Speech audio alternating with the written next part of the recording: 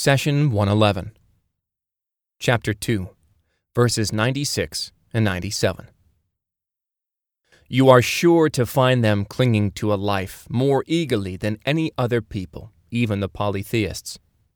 Any of them would wish to be given a life of 1,000 years, though even such a long life would not save them from the torment. God sees everything they do. Chapter 2, verse 96.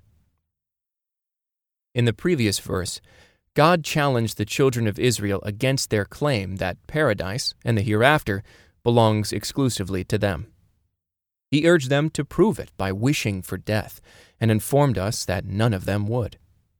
They are afraid of death because of the sins they committed.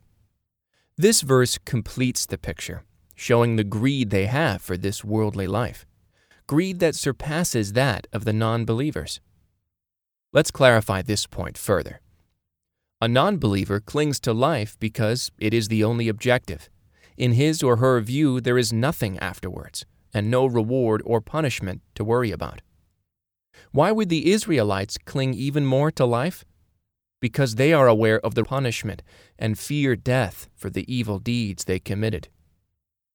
Take note that God used the indefinite phrase, clinging to a life, rather than a specific expression such as the life or a good life, indicating their greed is for life under any circumstances, even in humiliations and poverty. The verse continues, any of them would wish to be given a life of 1,000 years. If you have committed a grave sin, you would be scared about the punishment you may face after death. Thus, you would wish for long life. Suppose, however, that you lived for 1,000 years or more without repenting or avoiding sin. Would that avert you punishment? Never. Long life does not alter the ending. Life, after all, is not in my hand or yours. It is in the hands of Allah. He is the one who grants life, and He is the one who takes it away. God says, think. If we let them enjoy this life for some years, and the punishment they were promised comes upon them after that, what good would their past enjoyment be to them?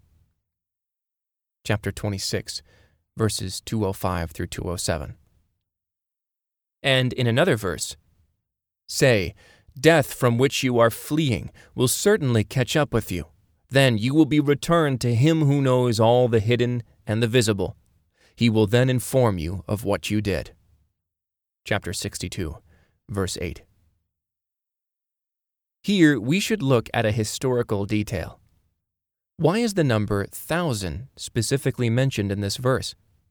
Because it was the highest numbers the Arabs knew at the time. When the sister of Khosrow, the Persian king, was taken captive in war, her captor was asked how much money he demanded for her release. He replied, 1,000 dirham. Later, he was told that if he had demanded a larger sum, he would have gotten it.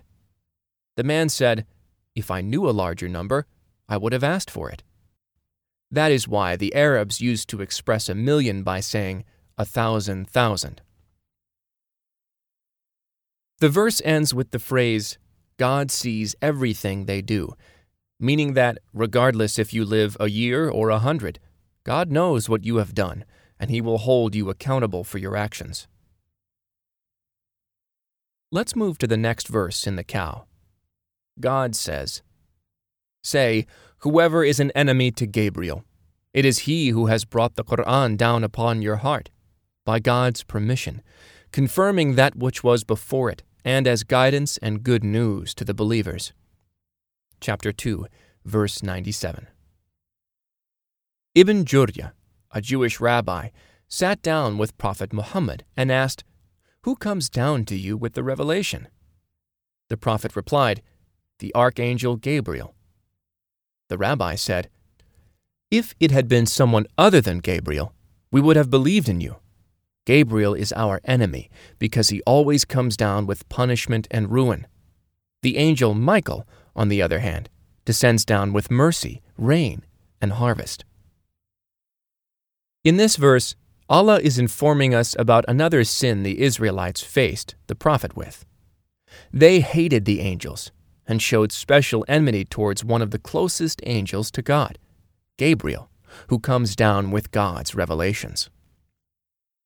There was also another historical reason behind the Israelites' claim of hatred towards Gabriel. During the time of the Babylonians, the Jews had a prophecy that Nebuchadnezzar, a Babylonian king, would destroy the sacred temple in Jerusalem. Thus, they sent a man to kill him. On his way to the king, this Jewish man met a child. The child asked, "Where are you heading?" The man replied, "I am going to kill Nebuchadnezzar, who will destroy Jerusalem according to our prophecy." The child said, "If it has been decreed that Nebuchadnezzar will destroy the holy temple, then it is God's will, and you will not be able to kill him. And if God has not decreed for him to destroy the temple, then why would you kill an innocent man? You cannot avert what God has destined, regardless if you like it or not." The man thought about what the child had said and decided to turn back. When he arrived to his people and told them what happened, they told him it was the angel Gabriel who posed before you in a child's form and convinced you not to kill the king who will destroy our temple. Umar ibn al-Khattab, one of the Prophet's closest companions, owned land in the northern parts of Medina. When he went to check on his land, he would occasionally join some of the Jewish residents in their study of the Torah. We said to him once, "We like you, Umar, and would love you to be one of us." Umar replied, "I do not sit with you because I want to join your faith. Rather, it strengthens my faith when I find your study in perfect conformity with what my beloved Prophet Muhammad had said." They asked, "Who informs Muhammad of our book and secrets?" Umar replied, "The Archangel Gabriel comes to him with the revelations from the heavens." They said, "Gabriel is our enemy." Umar asked them, "What is Gabriel's status in the sight of God?" They said, "Gabriel sits on the right of God's throne while Michael sits on the left." Umar paused, then said, "If the matter is how you describe, then neither of them are enemies to each other, because they hold the same high status in God's sight. So if you hold a grudge against either of them, you are in fact an enemy of God. Your love for the angel Michael will not intercede for your hatred for the angel Gabriel, because both hold a lofty status in the sight of God." Umar told them that they are in clear contradiction with the truth, then left the gathering and headed back to see Muhammad, peace be upon him. However, as he arrived, and even before he had the chance to say a single word, the Prophet said, "O Umar, your Lord agrees with you." The Almighty revealed the following verse. "Say, whoever is an enemy to Gabriel, it is he who has brought down the Qur'an upon your heart, by God's permission, confirming that which was before it, and as guidance and good news to the believers." Chapter 2, verse 97. Umar said that he felt his faith as strong as a mountain on that day. The enmity the Israelites showed towards Gabriel demonstrates how they use worldly materialistic views to judge heavenly matters. They compared the angels to humans.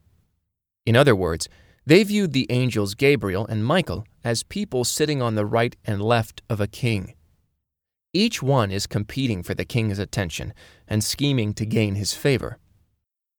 However, there is no such competition between angels. Allah elevates whoever He wills in status without decreasing the status of another. Moreover, Allah is the absolute truth, and whatever Gabriel and Michael descend with from God is the absolute truth. There is but a single truth, and there is never a conflict within it. The Archangel Gabriel brought down scriptures from God that support what is written in Torah. The Qur'an is a beacon of light and guidance, and it brings glad tidings for the believers. How can anyone dislike the bearer of such priceless good?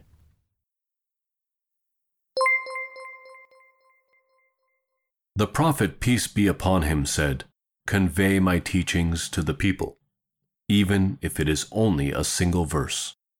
Please take a moment to subscribe and to share with your family and friends.